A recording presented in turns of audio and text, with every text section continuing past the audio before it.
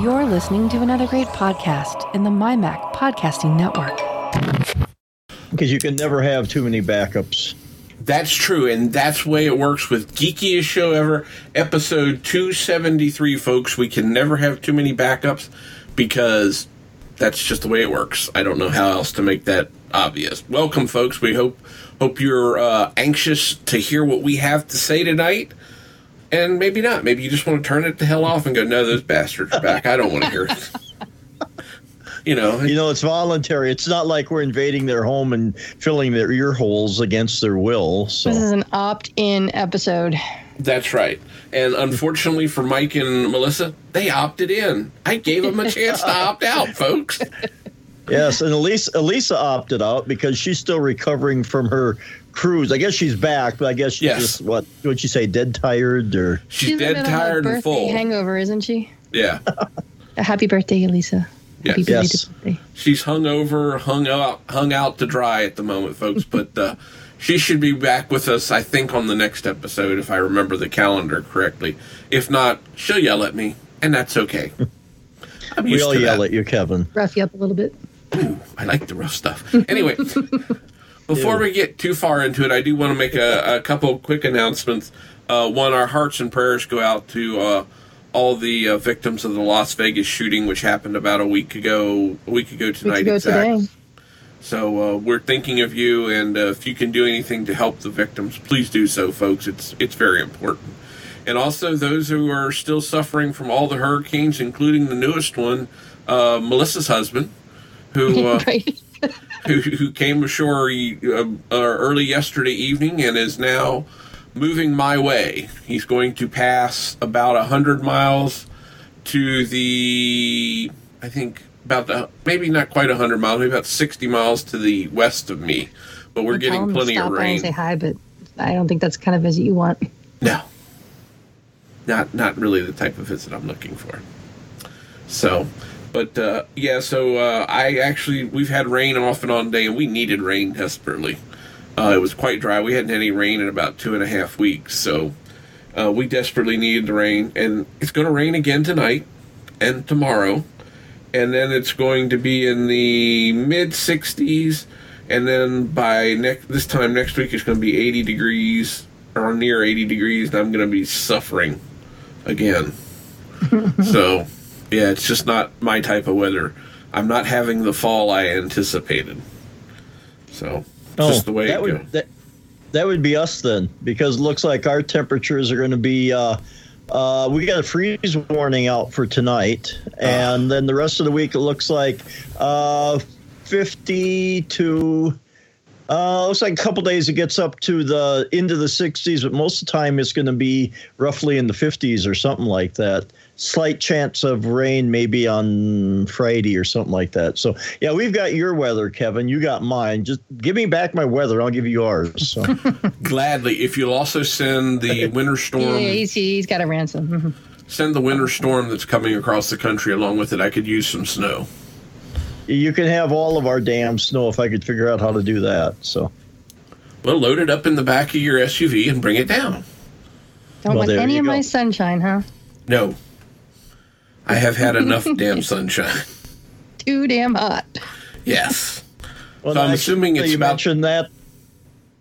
Go ahead. I was going to say, you mentioned that, and the last couple of weeks have actually been kind of cool and rainy here. And I think it has to do with probably different things going on, all the things that are happening coming together. So I think the hurricane in the south has pumped up some moisture up here. And then there's been all the wildfires out on the West Coast there. So all that smoke and stuff is coming this way. So the particulate matter from the smoke is combining with the humidity in the air. We've had a lot of clouds. We've had a lot of rain because I think for the month of October, we've had about 7.5, maybe 8 inches of rain, which is about half our yearly total. So we've had a lot of rain around here. So, yeah, I think things are coming together over us so we get the moisture. And at this point, there's a lot of farmers who'd like to get in their field and get their soybeans harvested. So I think they would be willing to share for a while anyway. Yeah, it's been, we had a fairly wet summer. As far as summers go around here. And then, and also hotter than hell is my opinion, but that's my ours opinion. has been just hotter longer. Normally by this time we're a little bit more cooled off than we are now. Yeah, and it's been, we've had Indian summer. Well, they can have it back. I don't want the damn thing. And it has been dry the last few weeks. Surprisingly dry. It's usually a little damper in this time of year, but hopefully Nate will stir up enough stuff and keep the rain coming, because the yards are looking more like early August than late October. So Getting a little crunchy, huh? just a wee bit. Well, I was out mowing this afternoon, which for us is unusual, because usually about this time we're thinking about putting the lawnmower away just because it gets dry up here. And as I mentioned before, we're literally on top of a gravel knoll, so our grass will die quick. But it's still lush and green, and so which kind of surprises me. Yeah, it's been normally ours is really growing this time of year. We put down the winterizer on the yard, and it was still just laying there. I mean, it hadn't even had a chance to soak in. Even with heavy morning dews, it hadn't soaked into the ground. So hopefully that's taken care of after today and tomorrow. And that'll help the grass green back up. You could almost hear it sighing with relief as it started to rain this morning.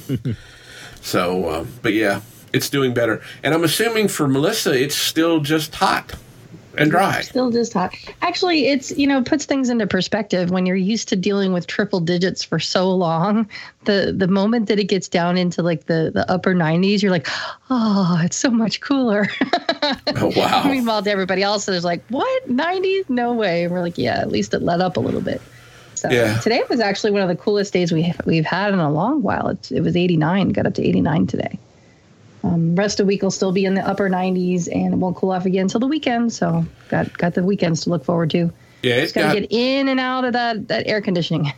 It got up into the mid 70s here today, according to all the apps. But I didn't go outside and sample it. I was vegging out because of the rain, watching it rain, and catching up on my video podcasts most of the day and drinking coffee. So your daytime highs are my nighttime highs. Yeah, we actually had a couple mornings this past week. I mean, it was cooling off at night. Nice. I think I left for work one morning. It was like 38 degrees, 39. Hey. So I didn't even have to run the air conditioning that morning. I mean, normally once it gets above 45, I start running the AC. But but that's just the way. My boys have been excited because it's been cooler, at least in the early mornings on the way to school, and they're so excited. They're like, "Yay, it's so cool out here!" Pretty soon, hopefully soon, it'll still be in the 50s or 60s in the morning, and that's usually cool enough to see your breath, and they get a kick out of that. Ah, that's cool. Well, that one tweet I retweeted today of that sportscaster on Fox. Folks will have to go look that tweet up where she's like blowing out and you're seeing the steam come out of her mouth. But then it also looks like at that point they must snap the ball. And it looks like these two players are getting blown away by her as she blows. Just the way it's framed together. It's kind of odd looking. So, but anyway, we're not just the geekiest weather show ever. We actually have a huge geek topic to talk about this week. Well, at least Mike and I do. I'm just here to ask questions. That's what we thought, and that's okay. Google had their big announcement on, was it Tuesday? Yeah, it was Tuesday. I had to sit and think about that. Yeah, Tuesday. With their new Pixel phone. Don't do too much of that, Kevin. It'll hurt you. Yeah. Now I have a headache. They announced their new phones, all their new devices, kind of an Apple-esque type of announcement. But there was some really cool stuff they announced. I mean, the first thing I took note of was the new Pixel. I think it's called the Pixel Book. Is that right? Is that what they called it, Mike? Am I saying that right? I think so. Yeah, I think that's their phone. It's kind of like the Surface Book that Microsoft did out, and it's it's a tablet and a laptop all together. Kind of a 2-in-1, I guess, for lack of a better term. It's a Google Pixel Book. Yeah. I mean, but it is priced in the MacBook Pro area. I think they start at $11.99. No, $9.99, I think. Oh, $9.99. Get you an i5 and 8 gigs of memory, and I forget what the there are 8 gigs of RAM, and I want to say 128 gigs of storage. Yeah, and you can go all the way up to a quad-core i7 with 16 gigs of RAM and a 512 gig SSD. So it looked really nice, and that's probably the one thing I haven't messed around with really is a Chromebook, because of course I don't know, maybe I'd need to try one to find out, because I've got basically 2 Android tablets here, and I'm just kind of trying to figure out what. And I guess, are there Chromebook apps that's separate from Android apps? no, not really. Most of the stuff is now, I mean, there were Chrome-specific apps, but that's kind of going away. This one has the ability to run anything from the Google Play Store, or just about anything from the Google Play Store, effectively on the laptop. So, I mean, there's a list of apps along the bottom you can scroll through. Yeah, it has basically like a bar along the bottom, a little bit similar to the dock on Mac OS. And that's the built-in stuff, but you can add stuff to it and take it away if you want to. It's a real lightweight. It's only, 1 point something kilograms, about 2.25 pounds, if I remember right. And so it's a real light little thing. It's a nice-looking machine, but for being a Chrome OS machine, that's a bit of a premium price, although I'd buy one if I just had the cash. Have the Chromebooks, though, right? This isn't replacing the Chromebooks? No, you can still buy the cheap Chromebooks, the Asus and Acer. And the ones that the schools use. Right, yeah. And what's the other ones? Lenovo makes them, Dell makes them. But this Google Pixel book is specifically made by Google? Yeah, it's marketed as a Google hardware. Right, and it's kind of starts at $9.99.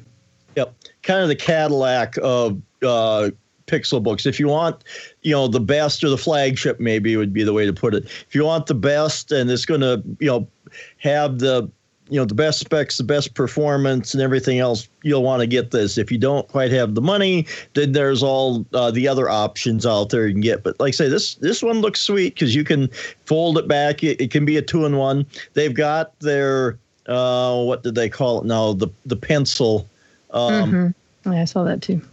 Yeah, $99 for the pencil, but Pixelbook Pen, it's called. There we go. And it sounds like a neat thing, because they were showing on the demo that you could have stuff on your screen. You could take this pen and circle. They were circling like a person. And then you press your Google Assistant button, and it would look up, do a facial recognition on this person and tell you who it was, if it was somebody famous or somebody in their system that they could look up and find out. You can do things like that. You can circle words on there. So that, it's got a button so you can push the Google Assistant. And, I'm, 2 weeks into my iPhone, and I'm loving it. But, man, I do miss the Google Assistant, because that was nice. And Siri is okay. I say that sort of half-heartedly. And maybe eventually it'll get there. But the Google Assistant was really nice, because you could tell it all sorts of things. So it has a button on there just for the Google Assistant. You can press that. You can speak into it and have it do a search, or you could type in something if you want to. Or, like I say, they were showing how you could circle something on the screen with the pen and look it up. So that is some really nice stuff. Because the pictures that I'm looking at do not demonstrate or showcase palm rejection very well. They show the palm lifted up and into the black bezel instead of actually on the screen. They say it's pretty good as far as palm rejection. I haven't heard a lot, but some of the early comments I saw said it was maybe not on par with an iPad Pro or something, an iPad, but pretty good. And I would think they would get that. They'll improve that as time goes on.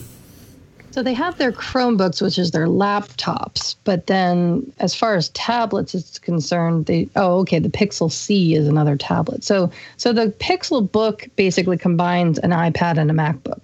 Right. And then you can use a Pixel Book pen on it. Right. So where in Apple land you can't use an Apple Pencil on a MacBook Pro, only on an iPad Pro, this thing kind of combines the best of both worlds, it looks like. Right. Yeah, it does. It's kind of Google's answer to the Surface Pro, which but can you use it on the Pixel C? can you use the pen on the Pixel C? I don't see any pictures of it. I don't know. I don't think so. I think that's more just for the Pixel Book. I don't think it'll work on the C. So not only do you have to pay more for the fancier device, and you got to buy the pen on top of it. Well, I mean, it's like the iPad Pro. You pay more for the iPad, then you still have to buy the Apple Pencil on top of it. So right. Yeah. So but it seems like Google chose to offer their pen for their laptop/tablet combo versus they don't allow it to work on the tablets, which is interesting. The Pixel tablet, the Pixel C tablet, is actually older. That's not new. That's okay. They have it listed in the lineup with the laptops and tablets. That's why. Right. But it's been out a year and a half, I think. Roughly. Yeah, maybe as much as 2 years. So it predates them having a pen input device of that type. Looks like I need to make another spreadsheet comparing all these things to Apple to see what the difference in prices and versus what apps and features you get. But looking at the laptop tablets, if I'm looking at the Google Pixel Book, that list of apps at the bottom is really limited. That's it? Well, in the picture itself? Yeah, that's limited, but you can hit the Google Play Store. Oh, okay. Right. I was hoping. All right. Yeah. So then you can add any apps. Because it says all apps, and I was like, is that it? No. Then they break it down into productivity, creativity, entertainment. Works with Pixelbook Pen.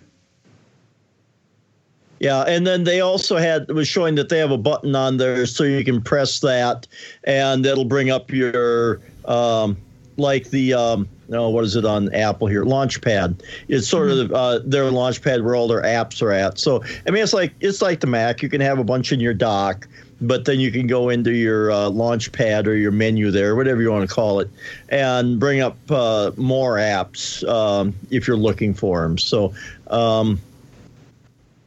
Like I say, it's a lot. I think they're trying to do the best of both worlds. A little of the Surface Pro, a little of the Mac, a little Android. Probably a lot of Android in there. But I think they're trying to pull together some of the things that they thought was best on different things and trying to bring it into one. Mm-hmm. Yeah, mm-hmm. They're trying to make more multi-purpose devices, I guess, from my perspective. Is what they're trying to do. Not as single. I mean, not that iPads are single purpose, but they're trying not to, because Android tablets have never been that popular. Even when they've had, you got Samsungs, you've got the couple little ones that I have. You have a couple, Mike. Other than the Amazon Fire tablets, they just never really took off. So it's just been the phones. The phones have been leading it. Yes. It's been Android phones that have led the way as far as Android goes, at least from my perspective. So, but before there's no different in Apple land either. That's true. But before we get into that, they announced something that I know Elise is just chomping at the bit to get. Is all these new wonderful Google Home speakers, I'll say, for audio devices. And I know Mike's going to be buying one of every one. Oh, yeah. Well, I don't know. I keep saying, and I got to get serious about my credit card. But so they released. They've had the Google Home. As far as audio devices go, they've had the Google Home. They've had the Chromecast, and that's been about it. Well, and then they released the Google Home Mini and the Google Home Max. Both audio devices. Well, I mean, Google Assistant devices, audio, all that kind of stuff. That Google Home Mini looks intriguing because they realize that I think they're kind of going to try to compete against the Amazon Dot, which was the low-end Amazon Assistant device that Amazon was selling for $50. And so they're kind of trying to compete with that. The difference between the two is, though, the Echo Dot has audio out jack, so you can hook it into a pair of good speakers or something, because the speaker in the Dot is a little iffy. But you can hook it up to a stereo system if you want. The Google Home doesn't, but I guess it's a better quality speaker than the Google or than the Echo Dot is. So I watched a couple of videos on it, and it does intrigue me because I've got I wouldn't mind having one down in my downstairs bathroom here. When I'm, doing stuff down there, getting ready for work and everything, I kind of like to have some music. And I do have a Echo device in there. I've got my tap in there, but I switch back and forth between Amazon and Google all the time. So, and that $49 to have that one in there. And they say it's loud. It says it does. It sounds a little better than the Dot does. It'll fill up a room with sound. Now, it's probably not going to be the greatest sound in the world. Probably won't be like the Home, and it certainly won't be like the Home Max. But that one does intrigue me. Yeah, and like I say, at $50, that's not bad, because if you want something someplace where you want to be able to call out for the assistant to tell you something, or if you want something that'll play music, and as long as it doesn't sound tinny. I'm not an audiophile like a certain Australian that we know. So as long as it doesn't sound crappy, I'm okay with everything. So now, what does the Dot cost again? The Dot's $50 too. So this is the same price, and this is a better quality speaker. Well, so we think. Right. Like I say, the only difference is you can't plug in external speakers to it, but because it's a better speaker, the theory is that you wouldn't need to. Right. Yeah. Like I say, it's probably not going to be as good as the Home and the Home Max or whatever. But yeah, I mean, if you just want something like I say in the bathroom, or even in my office here, or just for smaller spaces.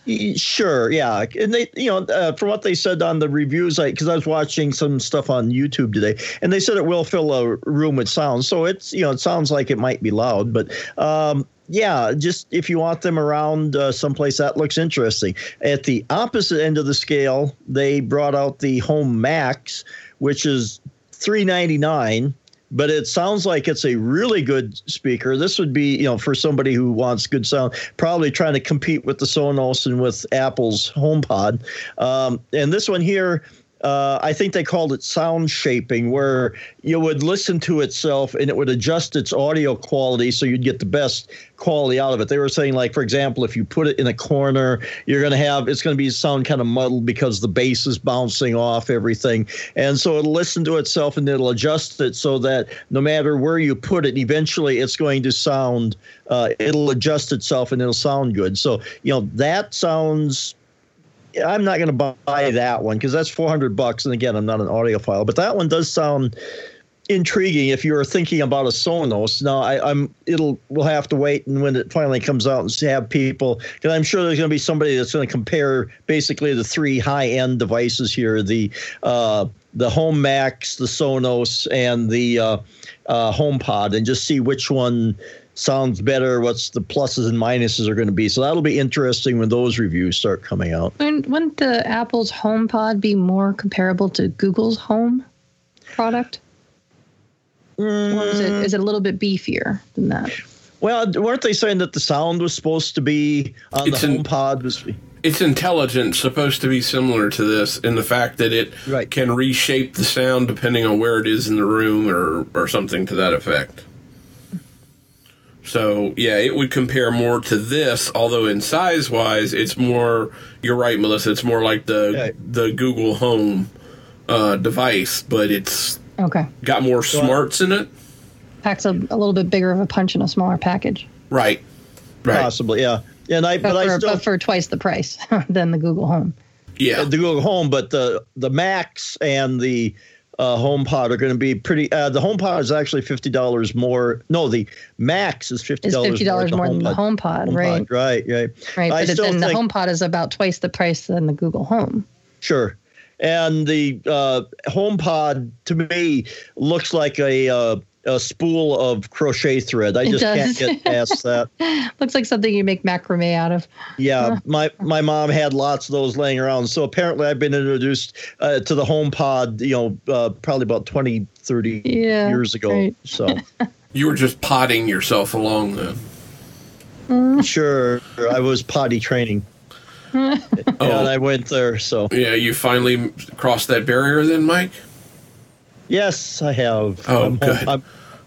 So these are the Google products, and then I don't know. Would you say then the Amazon products are for the more like the lower echelon of things? They don't have all the pretty fabric and the colors and They're not as beefy as. No, not anymore. Because I'm looking at the Amazon Echo, and that has a pretty exterior. It's got fabric on it and stuff, and that's $100. Let's see. I went and closed. Well, I got some of the stuff here. Yeah, Amazon introduced some new stuff this last week too, or 2 weeks ago at this point, I guess it was. So yeah, they offered some more stylish stuff because the first Echoes were just these tall tubes, black or white. I didn't mind them too much, but there were some people that thought they looked a little, utilitarian. So now they introduced Amazon line is starting to get a little bit confusing here. Just starting a little bit. Well, before it wasn't bad. I mean, you had your Echo, you had your Dot, and you had your Tap. You had your three basic things, and then they introduced the Show. But they each had their own Echo purpose. Plus. Well, no, yeah. Now they've added. Is that the one that just stuff. came out? The Echo Plus. Yeah, that just came out. So like and then the Echo Look, is that previous? Yeah, to that? They brought that out too. Yeah, when they first came out, first you had the Echo, then I think you had the Tap, and then I think you had the Dot, and they each served their own little niche. The Echo was the higher end speaker. The Dot was the lower end one if you want to put one beside your bed or if you want to hook one to your audio system.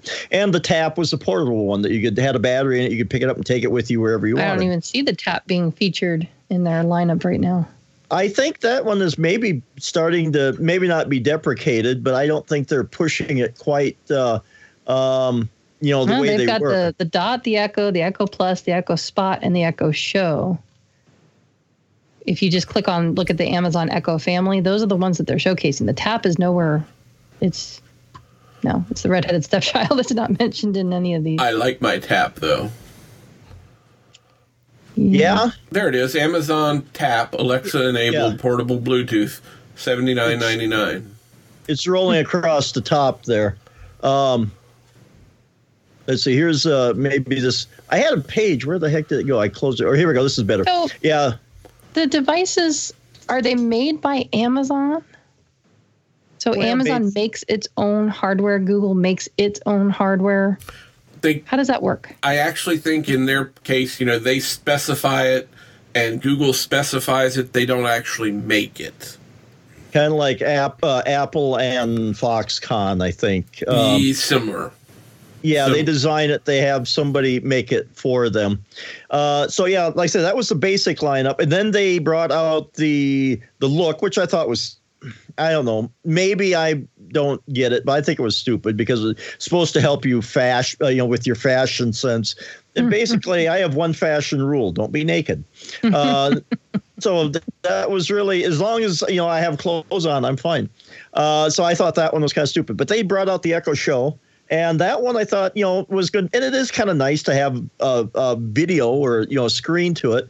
Although this was 2 weeks ago or last week, Google is blocking YouTube from it. So you can't watch YouTube videos on it. Why would they do that? Competition. Exactly. Right. They don't want somebody cutting into their, because I'm betting that the Show doesn't share user data the way Chrome or any browser does. If you're using that or anything else gives data back to Google, that's what it's probably the problem. They might put it all in their own playground, in their own sandbox. Well, yeah, or if they shared information, I'm sure they would, because Google is all about the information. Mm-hmm. But now, so what they introduced this last week was the Echo, which is now remodeled. It's a little shorter, a little fatter, I think. But so that's replaced, or this Echo has replaced the old Echo. And now what looks like the old Echo is now the Echo Plus, because now for us people with smart homes, that has a smart hub built into it to connect to all your devices, which I wish they would have had this about a year ago. Before, I don't have so many hubs around here, but I got a few hubs around here. And it would be nice just to have, because this, with my switching over to different internet, like I was talking about the last episode, I redid a lot of things around here. And then once you have to go and start reconnecting devices to everything, you realize how much of a pain in the ass this connected home or Internet of Things can be when you have to start setting you it end up up being like your own electrician wiring it all. Yeah, or well, maybe not wiring so much as just making sure everything's hooked to the right Wi-Fi and everything. Yeah, more like becoming a sysadmin for your house. Sure. Right. So not everybody wants to do that, but we do. We like doing that. Well, we do. Because it's fun as I sit there and curse and swear and throw things across the room. I'm just having a bundle of joy, but yeah, whatever. Because once you get it set up and running, it's cool. But like I say, that to have that hub built in would have been kind of nice. And then they introduced the Echo Spot, which is the smaller version of the Echo Show, I guess. And the use case that some people were showing for it was you set it beside your bed, so you could have the alarm clock. You could have a screen. Because you can do, and that was one of the other things that Echo introduced too and that was actually got my interest. The Echo Connect, you plug it into your home phone line, and then you can use your Amazon devices to make and receive phone calls. Oh my God, this is a bullshit product right here. I call bullshit on this project because why don't you just use your iPhone or your phone to do this shit?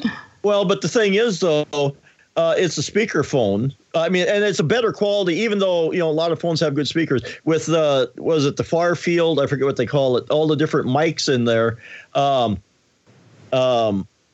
It'll pick up sound better. If you have the Echo Show, you can do, video calls, which you couldn't do over your landline. But I think that one's kind of intriguing. Just you're sitting here and you can just call whoever. I can do all that with my iPhone though. I have my iPhone in a dock that has some external speakers if I wanted to really beef it up. But supposedly the 8 Plus is supposed to have really decent speakers on it. So what is it about this extra $130 little puck of a device? What does it do that my iPhone can't already do? Doesn't cost you a monthly cellular bill.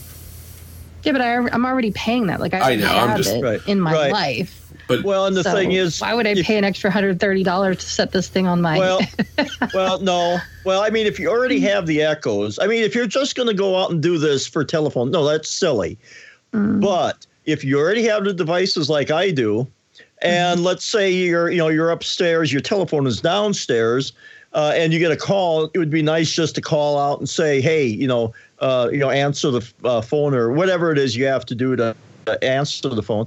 And I'm thinking, too, that, this is designed to send and receive sound because, even if you have your phone across the room over there, how good is that going to pick up your voice? Whereas these things are designed so that it's supposed to be listening. Because I know these things are sensitive because I've got my different devices. I got like one or each of an Amazon Google device here, and then I've got a couple out there in the basement down here, and I can talk to one here. I can hear the other one answering in there. So it's picking up your sound. I think it's going to, if you're walking around the room, if you're working in your kitchen or something like that and talking to somebody, because my daughter does that to me once in a while. She will put me on speakerphone, and I'm always going, what?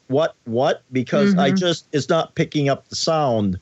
So I think, no, if you're just going to go out and buy this because you want to, have this around your house for your phone, yeah, it is silly. But if you're like me and you already have this stuff, and the device the Connect, I think is only $35, which I didn't think was too bad.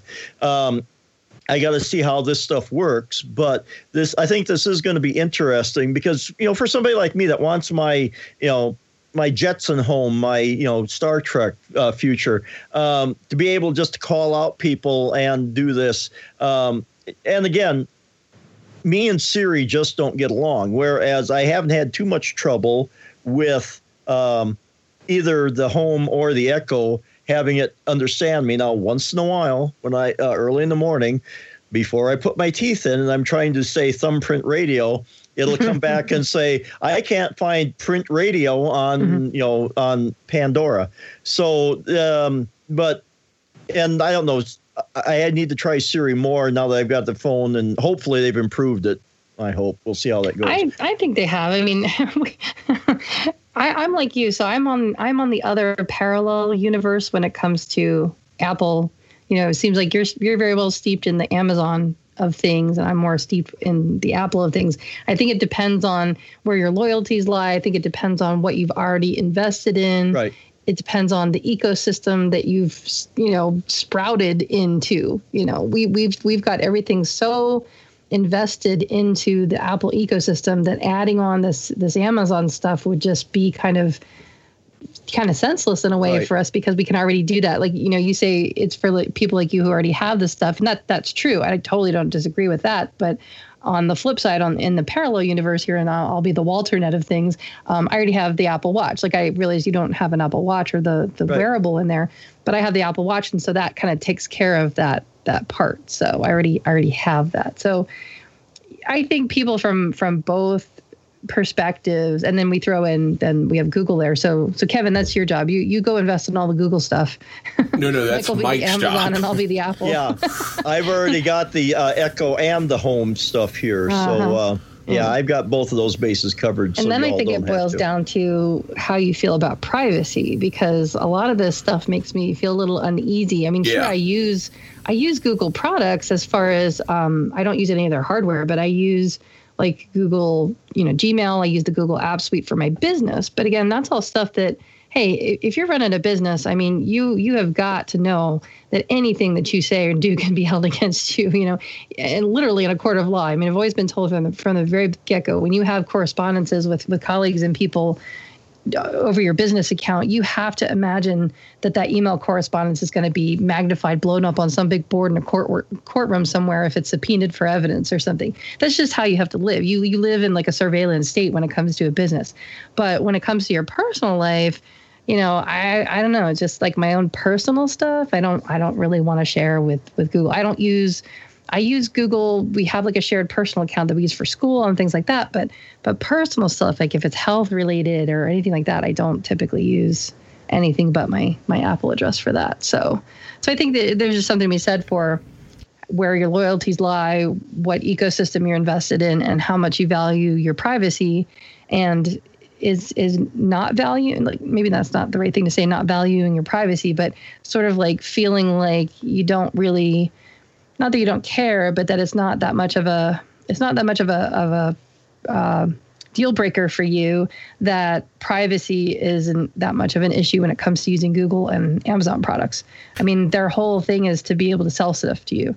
And if you're the type of person who wants to make that easier, then that's your thing. Whereas I'm like, I don't really have that much to spend, so I don't want to constantly be buying stuff. So I want to buy stuff when I want to buy stuff, and I don't want it constantly being suggested to me all the time. Well, I think, too, Andy Ihnatko puts it best. I mean, we all know he famously left the iPhone and went over to Android a few years ago, and he said it's a transaction. I forget exactly how he says this, so if he happens to hear this, please forgive me, Andy. But it's a transaction that he's willing to give up this information for all the services and stuff that Google provides back. It's a transaction he's entered into knowingly and willingly to share that information so that he gets the convenience and services that it provides to him. So right, I totally agree with that. I feel that way about a lot of products and a lot of services. But when it comes to having stuff in your home that's constantly listening to you all the time, that does feel. I don't think a lot of things are creepy. By the way, I have a pretty strong stomach when it comes to this stuff. But those the home devices, even the HomePod. I mean, because it's Apple, I maybe I have a false sense of security about it that I would be more or less reluctant to put something like that in my home. But something like an Amazon Echo or a Dot or a home thing, I don't know. Just having it listen to me all the time would kind of weird me out a little bit. Well, I mean, I don't get weirded out easily. I've said before, I got a Tap last year for Christmas, and then and that's always been, you have to push a button knowingly to talk to it. Okay. And I like that, but it also has the feature now in the app that I can turn it on so it's always listening. Mm-hmm. And I tried it and turned it back off because that creeps me out.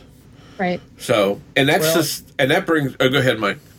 I was going to say, and my perspective on this is that I guess the way I look at it is someday I'm going to have to stand before God and confess everything I did. So if Google and Amazon knows something, I really don't give a crap. Well, no, I can understand that, and I agree with you. But I'd rather only have to confess that to God and own up to Him. I don't really want to confess it to Amazon and or Google if I can help it. I don't want to confess it to someone who mistakes me for someone else that committed a crime that I didn't commit. I don't want to be indemnified by something because someone got their wires crossed or their database cell switched around. Yeah.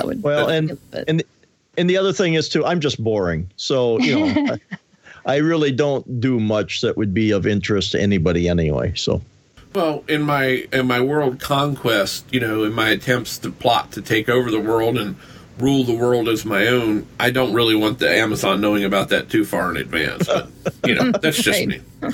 But talking about stuff that's always listening, when they started talking about the Pixel 2 phones, while the phones themselves were cool and all the features were cool, what weirded me out was the fact that the phone is really always listening to you. Listening, not just when you say a command or a trigger phrase. Well, it has, and I don't remember what the feature was called, and forgive me for that, where if you hear a song playing, and your phone's not even on, it just has the display showing the time on it, okay? But there's a song playing, you go, oh, I wonder what that song is. You don't have to let it listen anymore. You can just say, basically ask it, what is this song? And boom, it comes back because it's been listening. It's been listening. Whereas like with an Apple product, you have to give it the trigger phrase and then give it the command, hey, what's that song? And then it will listen. So you have to do it like really quickly. Yeah, this seems to be always listening. Now, I might be wrong and I'm willing to be corrected there. But that was the only thing that creeped me out about the Pixel phone, the Pixel 2 phone, is like, that sounds like that thing's always listening. And that does worry me. I mean, it's bad enough that we've got GPSs on us so that we can be found if we turn on stuff. Now, I keep location services turned off most of the time. But, you can be found all the time with the phones. Yeah, and that kind of stuff. Now, as much as I don't want to be listened to, as much as I don't want to be tracked for the purposes of advertising or it doesn't bother me that much. Like I said, I do use Google products and that doesn't bother me in a business sense. I do keep a lot of that location and stuff turned on for like Find My Friends and being able to get around town for maps and things like that. Yeah, if it's going to drain my battery, I keep it turned off. I know how much you love Facebook, but I don't keep location turned on for Facebook or for Twitter because it's just not not a priority for me for that to track unless I am checking into things. But then I use a better tool for the job. I use Swarm for that. So I just think there's a right tool for the job, and you don't have to have it always constantly tracking you. Again, like you, it's like you're pressing your button analogy, Kevin, where it's like I want to be able to press a button. I want to be able to say, hey, I want this service now. Okay, give it to me now. Okay, now I'm done with you. Go away. But exactly. As far as that kind of stuff goes, I'm always thinking about there is a certain kind of balance I try to achieve where I do want to be tracked to a certain degree because I've had either people in my family or in my life or people that I know with dementia or cognitive decline. I suffer from it too. So for me, it is a bit of a see, I'm having cognitive decline now. Well, safety valve, safety factor. Safety factor A, I want to try to train my dad to use it all as he ages and gets older. I kind of want to be able to, hey dad, where are you at and that sort of thing. But I want to be able to track myself too. It's a compensation. That was the word that I was looking for. It's a compensation tactic for those times where you're just like, I have kids and I'm just doing all kinds of stuff and I get distracted. I like to utilize those tools as a compensation tactic to kind of help me out with some other deficiencies in my life. So for those, I am grateful for the tracking. But again, I want to be in control of it. I want to be able to know, while I have the strength of mind to be able to understand these things, I want to flip the switches that I want on, and I want to turn off the switches that I want off, and I want that granular control over it. Whereas I don't know, do you get that in Amazon land and Google land? Can you? In Amazon land, you can. Yeah, Amazon land you can. I don't know about Google land. But, it's funny you say that about it compensating for things. People are always never cease to be amazed when, I say, well, I got to look up how to get to someplace. They said, well, just use the GPS in your phone. I said, nope, never used it, never will. I want to look up where I'm going and know where I'm going. Mm-hmm, mm-hmm. I have clients like that where they will actually, they want to memorize the route that they're going. I see, for me, like, I'm on the opposite end. I just trust it. I just put my trust in. That's one area in Google where I just trust. I just trust Google Maps. See, now I don't trust Apple Maps as much because I've gotten screwed one too many times. If it's just around town where I know that it's a very populated area and that data is probably in there really, really well. But there's been a couple of cases where I'll go to boot up somebody. I mean, I live out in the desert, so there are some really far and away places that I have to travel to. And there's been times where I look on the map, I'm like, you can't be serious. And I go and I look on Google Maps, and I'm like, nope, that makes more sense, because just something was weird in the database. It just didn't get recorded properly or whatever. But, we've been back and forth across the country several times, and we've used Google Maps the whole way. And then sometimes we use Waze. We've used Waze to get us out of predicaments where there's been an accident and it, cut off our route, and we ended up being able to get rerouted through a residential area. I mean, it took a little bit longer, but at least we could keep going. But I totally trust that kind of stuff. But I've seen other people do that same thing that you described, Kevin, where it's like, nope, I want to know exactly where I'm going. I want to know the route. I want to look it up myself. I don't want to just trust that it's going to take me this way. And then, go ahead and explain, like, why is it that is so important to you? What is it about GPS that you don't trust, or is it not a matter of trust? But what don't you like about GPS routing it for you? It's not a matter of not trusting it, or I don't know. I mean, maybe it's going back to being a Boy Scout and me being trained on how to use maps and a compass, and being told I have to get from point A to point D, and they're just going to give me a couple waypoints in between, and but what about avoiding traffic and accidents and things like that?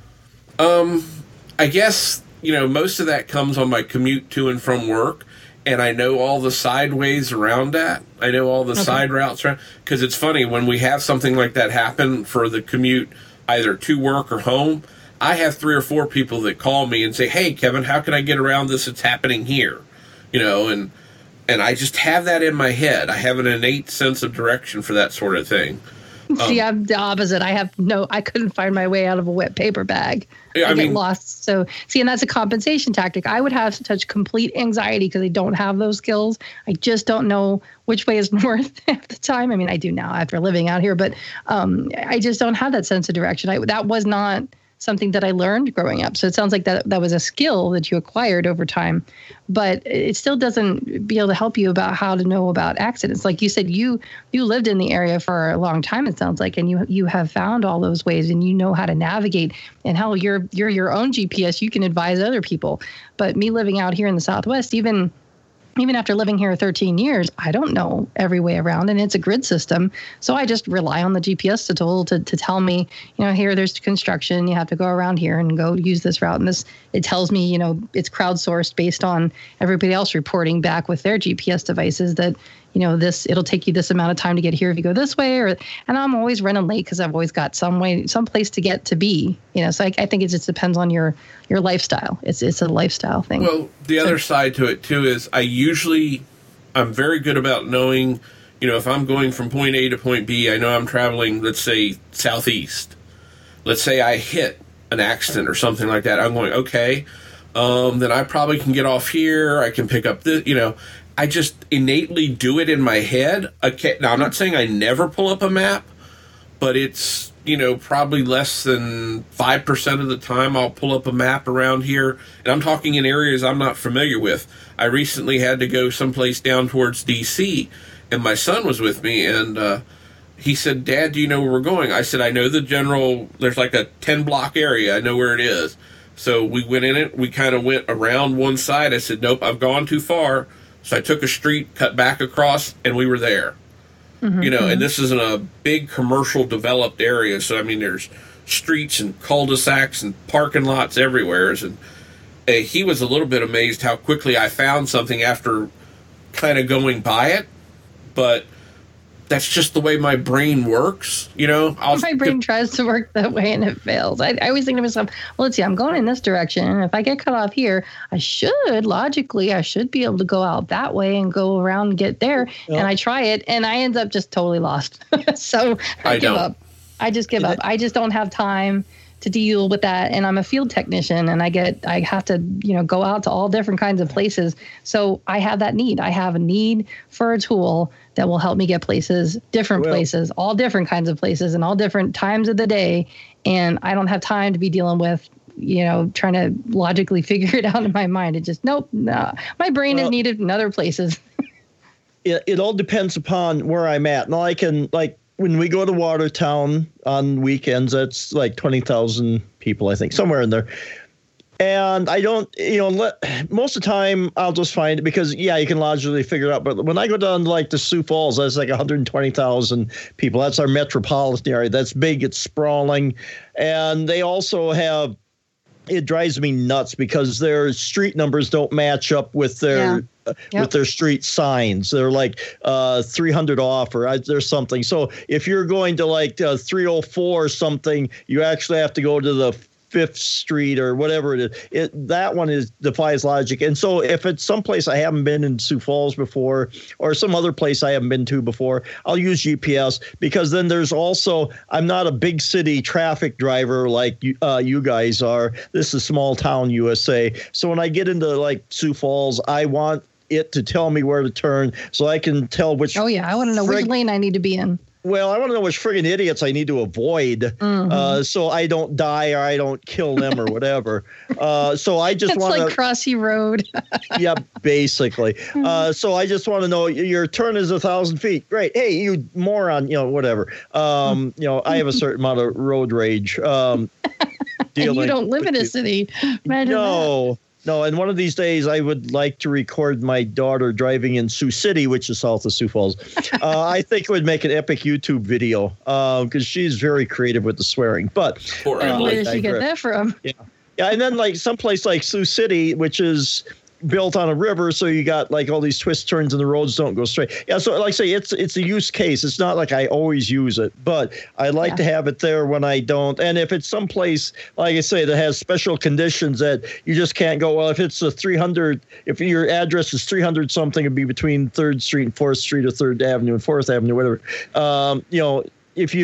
If I can't if there's no logic to it, then just give me the GPS because I don't want to have to argue with it. Yeah, I grew up in a place back east where if someone gave you directions, they would tell you, and then you go half past, the old Fritz's. Who knows? Yeah. The name has changed 3 times since then. Sure. But they know what it used to be called, and then you're expected to know what it used to be called, and that's how they give you the directions. It's by place location. So it could be that maybe that's why I don't have the skill that Kevin has. I just I wasn't raised that way. You either knew it or you didn't. Well, and like I said, part of it's, and I'm dead serious about this, when I was in the Boy Scouts, about literally kind of being dropped in the woods, and I'd have to, using a compass and topo sheets, figure how to get the hell out of there, to a point where the campground was. But then also in my early career, I was a water meter reader, and I had to learn these whole subdivisions that are 6,000 and 7,000 houses. Pizza delivery truck, I imagine. Yeah, 6,000 or 7,000 houses. Pizzas while checking water meters. Yeah, and I had, and again, these aren't normally grids. Some of it is grids. Some of it's just streets that meander around. And even today, with all that's built up in the area that I used to do, I can still pretty much find my way around. I mean, and I haven't read water meters as part of my job since 1985 or 86, whatever it was. So I mean, stuck with you. Yeah, it started that way, and I had to figure out where addresses were, and they weren't always logical like you're talking about either, Mike. So it just you learned some idiosyncrasies, and I went with it. So and it's just the way I was young. I was in my early teens when I was in Boy Scouts, and then when I was reading meters, I was in my early 20s. So it's just the way I started doing things. Before all the sleep deprivation kicked in. Yeah, exactly. Yeah, so I have to offload some of those services. So I'm glad that all of these product announcements have come out. So we've had Apple's announcements, we've had Google's announcents, and then Amazon has their products. So there's something for everybody in here, no matter what your expertise or brain capacity. And then to get back to the Google thing here, there's a couple more I wanted to touch on. One I thought of, Kevin, when I first saw it was the Google Clips, which is The camera? Google's piping up at me.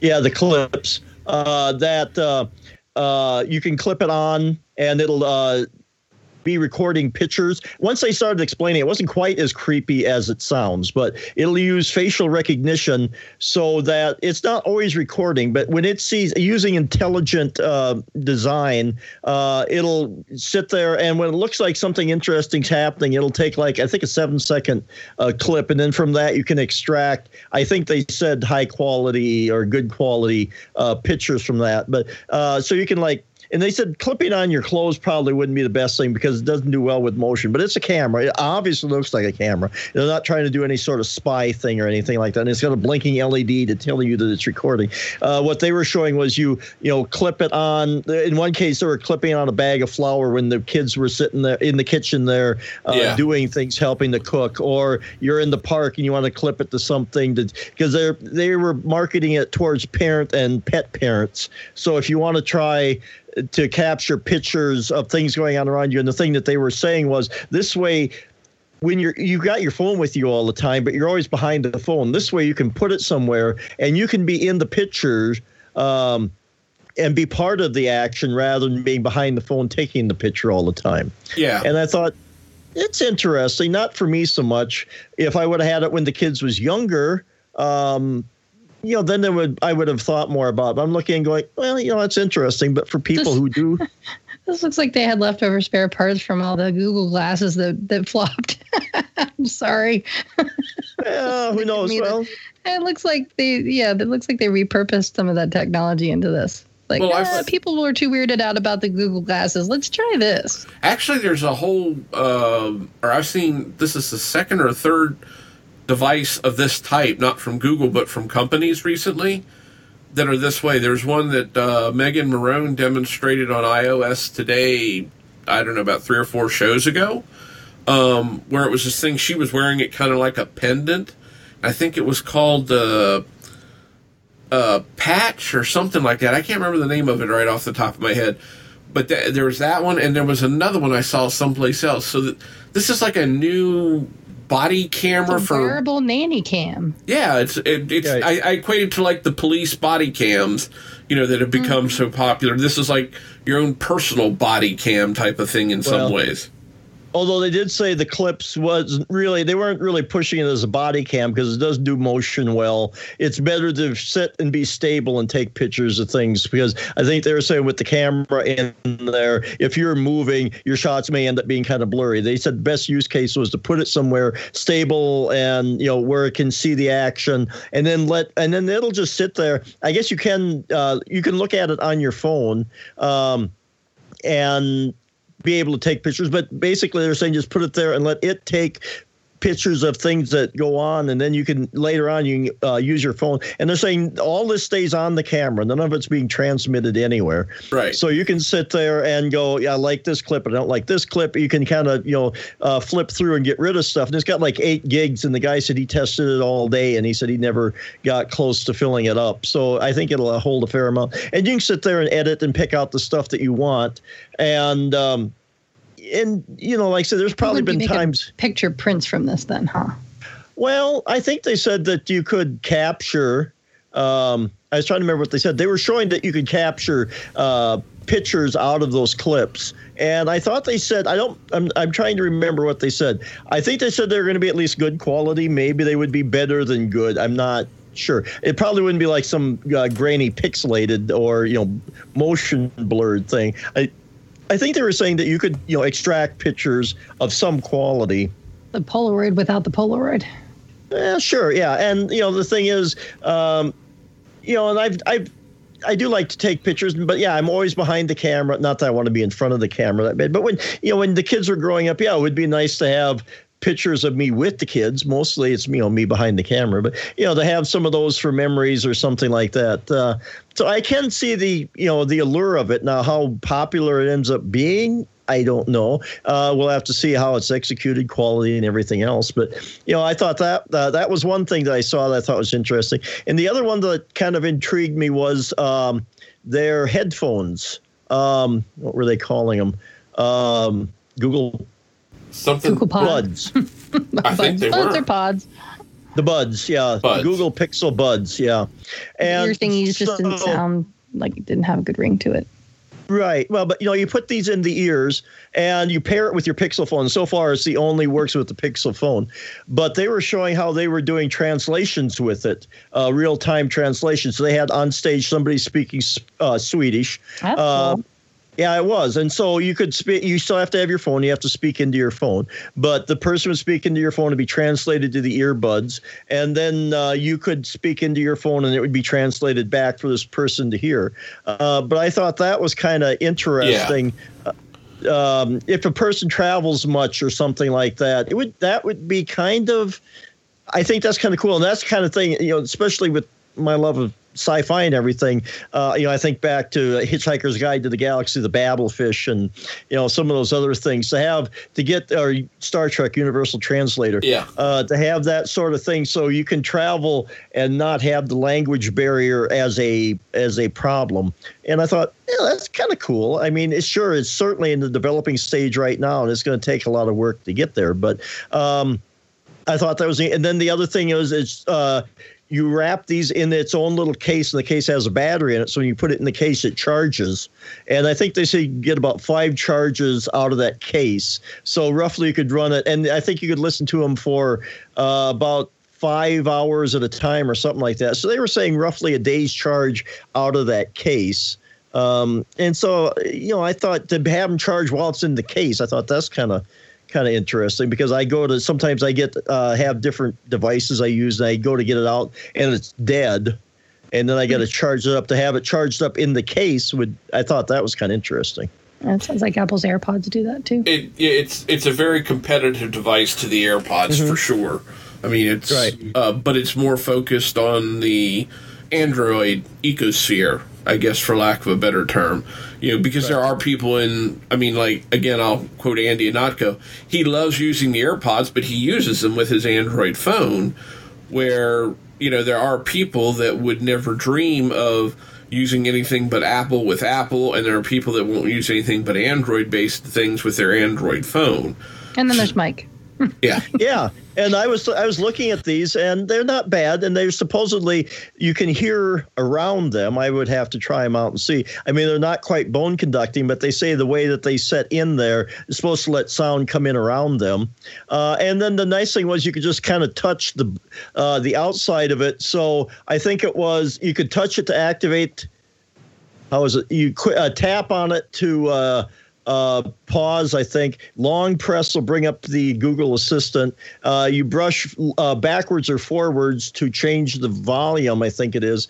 And then at some point, maybe they'll implement something where you can brush up and down to change the song or something like that. And so you're just, it's not like a physical button. It's like you just tap on the surface.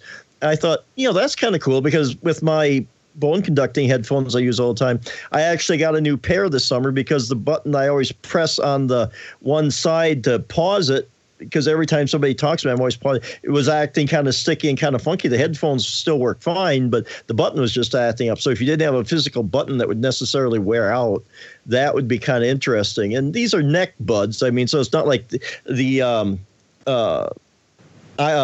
pods that AirPods. Are two separate AirPods, two little separate things that one can get lost. They're connected with a little band, but that's not terrible. It goes around your neck. It's not the worst thing in the world I've ever done. So, and they said you can use it with Apple, and it would bring up Siri. I was really hoping. Well, I don't think Apple would allow it. It'd be really cool if there's some way that if it would integrate with Google on the iPhone. I thought, man, that would be good, because, like I said, I just don't like Siri. I like. Have you tried Google setting up like a kind of a shortcut to try to get to, what is it, Cortana, or what is it? Cortana's Microsoft. Okay, what the Google search does that Google Assistant. Google Assistant. Yeah. Okay. There's not like a name for the voice that comes out of it, though. Well, I could probably put a shortcut there or put the button there or something. There's probably a workaround, but like I say, it'd just be nice. That might make you happier or feel more comfortable to have that, because I have, the Google Chrome app installed, and you can get to that relatively easy. And then there's the microphone. You just tap it. I've got the Google. a swipe and 2 taps away. I've got Google, so I can bring it up and hit the microphone. But it was just being able to hit the button and say it was is easier and quicker. And I suppose I should put Siri through the test and see if it has improved and if it'll do things, because I could tell it, the Google Assistant to look up something, to launch an app, to do a bunch of different things. I think it even had the ability, you hold the button and it would do a search of what's on the screen of your phone. So you could just tap on something. And so if you had a page open and you wanted to find out about something, you just hold it down and tap on it. So there was, excuse me, things about the Google Sphere that, I liked. But I still, if I can merge the two, because I'm quite happy with my iPhone. The battery's lasting a lot longer than it was on the cheap Android phone that I had. And so I'm all basically happy with Apple, but there's just a few things I wish I could bring over from Android. I do miss that stuff, so I'm learning. I bet there's ways to do it, and that'll be an interesting thing for you to explore. So the Pixel Buds are $159, and you have to join a wait list. They're not available to buy right now.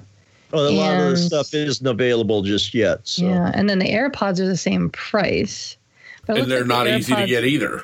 Yeah, and then the AirPods they come in their own charging case, but I'm trying to see if the Google Pixel Buds come with their own charging case. Is that something separate that you have to get?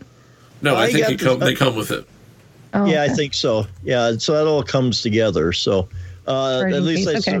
So right. They're the same price. They're the same price, right. But for me, now this is an area where I probably would cross over if I had money to spend. See, damn it, I should have made this. Oh, it's not our Play Money pick list isn't high enough. But I would have put this on there because this I like the cord, the tethers, and I like that idea.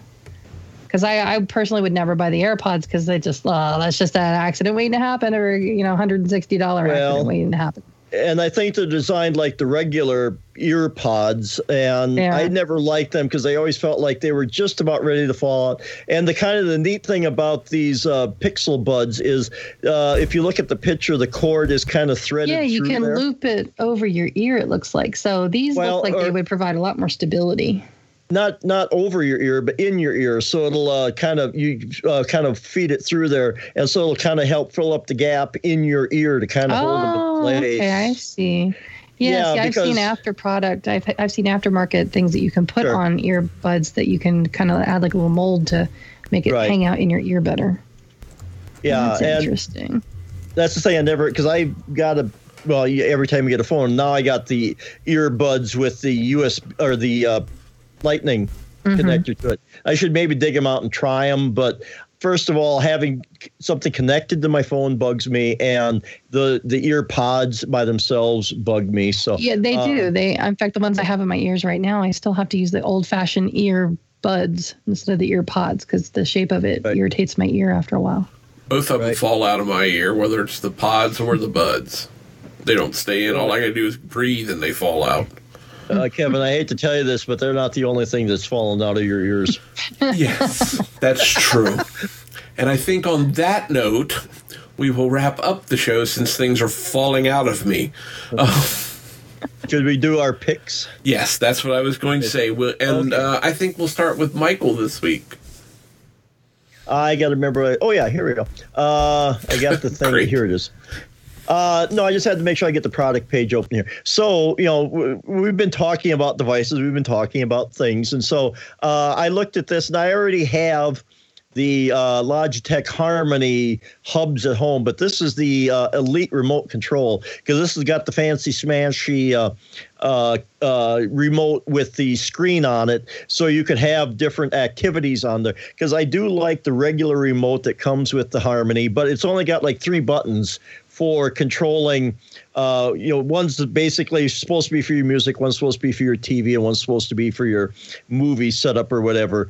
Well, if you got like 4 HDMI ports on your computer and you're using them all, then I have to be like a heathen and get out my phone or my tablet and open up the Harmony app and go in there and press that activity. So if it was just on the remote, so I could have all my activities So I could just press the one that I want. And then you could also it also connects to smart things, and I forget whatever else. So you could have an activity set up that would, like if you want to watch your movie, it would turn on the TV, turn on your movie watching device, like say your Roku or your NVIDIA Shield or whatever, turn on your sound bar, dim the light, close the curtains, depending upon what level of automation you have. You can set up different activities so that you could have a movie watching one, or you could have one that, hey, I'm going to bed, shut everything off kind of activity. So I saw that and I think, well, it's kind of cool. And this is our Wish money, and this is currently on sale for $2.49 on Amazon. Normally, I think it's $3.49 or something like that. But it's the money that we would play money that we'd spend. And yeah, I wouldn't mind having that fancy remote to do some of this stuff with. I want to know if you can change the default names of stuff. Like I see on the picture, it says Watch TV, Mood Music. Oh, yeah, you can go in there. I'd have one called Marvin Gaye. Well, you could certainly do that. And you could have it do things like, I don't know about music, but you could have it, because I've got it set up so with the DirecTV system now that we have a default channel that'll turn on when you turn it on. So you can do a certain thing. And you can change the names. And I wasn't talking about just music. I meant like a whole activity of like dim the lights, put on this kind of music, light these electronic candles. Boom, chickie, wow, wow. Get the bubble bath going. Yeah. Yeah, call 911, whatever. Call 911. I help, I've fallen. Yeah, let's be careful here, folks. We're going to go down to we're going to on the line there. Yeah, we're teetering I've been a there. good girl all this time. Oh man. Well, I'm going to jump in and go next to make Melissa wait to go last. Yeah. So I'm still dealing with or still reliving my childhood that I was too old for at the time it happened with my handheld video gaming thing. And there's a company. I do have a Game Boy Advanced. I have a Game Boy Advanced, Nintendo Game Boy Advanced SP and all of it, but that's a different story. But anyway, there's a company that will custom mod the Game Boy Advanced, which is the perfect handheld gaming device in my eyes, to give it a backlit LCD screen. You can improve the sound that comes out of it. You can do all kinds of things to it. They'll custom build you one, and the one I custom put together was $302. Holy crap. I'm playing with all the toggles, which is now voltage regulator. Yeah. And my custom green color and all that sort of thing. So this thing's just too cool. Holy crap. And I'm not too Atomic familiar. Purple, there we go. Okay. Sold. I'm not too familiar with the Advance, but that looks like that's a custom case on there, because wasn't it more... No, that's a regular case? That is the size and shape of the regular Game Boy Advance case. Oh, I wish they'd update the picture as you change the little toggles. That would be so cool. No, see what this thing looks like. Because you can buy replacement cases that match it 100%, but that is the standard shape and size of the Game Boy Advance, Mike. Because I thought that was a square. This one looks like it's kind of curved in, a little bit. The square was the Advanced SP. Okay, all right. Because I had a Game Boy, but I never got to the color of the Advanced or any of those other ones, so I never was. My Atomic Purple one is going to be $313.06. There you go. Order it right now, Melissa. Does that include Does that include the Advance? I mean, you don't have to provide it with them. That's the whole schmear, isn't it? Yeah. Okay. They manufacture it and send it to you. It's a custom mod that they're building for you. You could buy all the parts even from them and build your own if you wanted to, but my finger dexterity for little tiny cables and things like that is well known to be crap anymore. So that's why I had to have our friend Jody fix my MacBook Air a year or two ago when I broke that little cable. But different story. I've told that before. But this thing just looks too cool, and. You know me, I love my retro Nintendo stuff, and I just couldn't resist this for this amount of money. If I had the $302 to blow on it, because I'm getting the green. I like the green, so. But I could be talked into Atomic Purple, Melissa. Okay, it's good to know. Yeah, I am purple willing. Let's put it that way. I'm not averse to purple. So, but anyway, but that's my pick, folks. And I'll put a link to the page, and you can go in and build your own custom device and see if you like it. So, all right, Melissa, what do you have for us this week with your Play Money, as you call it? Well, this is right up your alley. It's a drive for $329. It's made by Oyen Digital. It's a Mini Pro 3.1 USB-C 1 terabyte portable solid state drive. Very nice. And it comes in silver and black. And yeah, so I'm looking at all these old drives. I mean, now since I've got this MacBook Pro with the USB-C ports, I'm always looking for either cables or things that I can replace to make it connect a little bit better and go a little bit faster. Go Gadget. Hard drive. Inspector Melissa. Anyway, now that's pretty cool. I like that. It's a place to keep my... That would be a nice way for me to upgrade to solid state without having to crack open my iMac. I could get a USB-C to Thunderbolt and put an SSD in it. I bet that'd be pretty fast. Yeah, and this is really durable because it's SSD. You can kind of toss it around and you wouldn't have to worry about it being dropped and having the platters broken and stuff like that. So that's kind of what I was looking at. Okay, this could end up costing me money. Oops. Sorry, Kevin. That's all right. I just tell my wife, I said, Melissa made me do it. And she says, where is Melissa and how can I get a hold on her? Not of her, on her. I don't use Google. She can't find me. Oh, man. That's a good pick. I like that. Nice choice. All right, so since we've all shared our picks, why don't we go around the virtual table, and we will start with Melissa, telling folks where they can find out more about what you do. I make it really easy for you. You can find me online all over at The Mac Mommy. That's all one word, no spaces. TheMacMommy. And shameless plug, I just recorded and just posted a new episode of In Touch with iOS. You can find us on intouchwithios.com, and all of my handcrafted, lovingly handcrafted show notes are there, and you can find out what we talked about in the latest episode. Yes, and folks, if you haven't had a chance to listen to it, her and David do a great show, so please go take a listen to that. They're a little more normal in that, and Melissa's a little more toned down, you know. So, but yeah, go have a listen. Michael, where can folks find out more from you?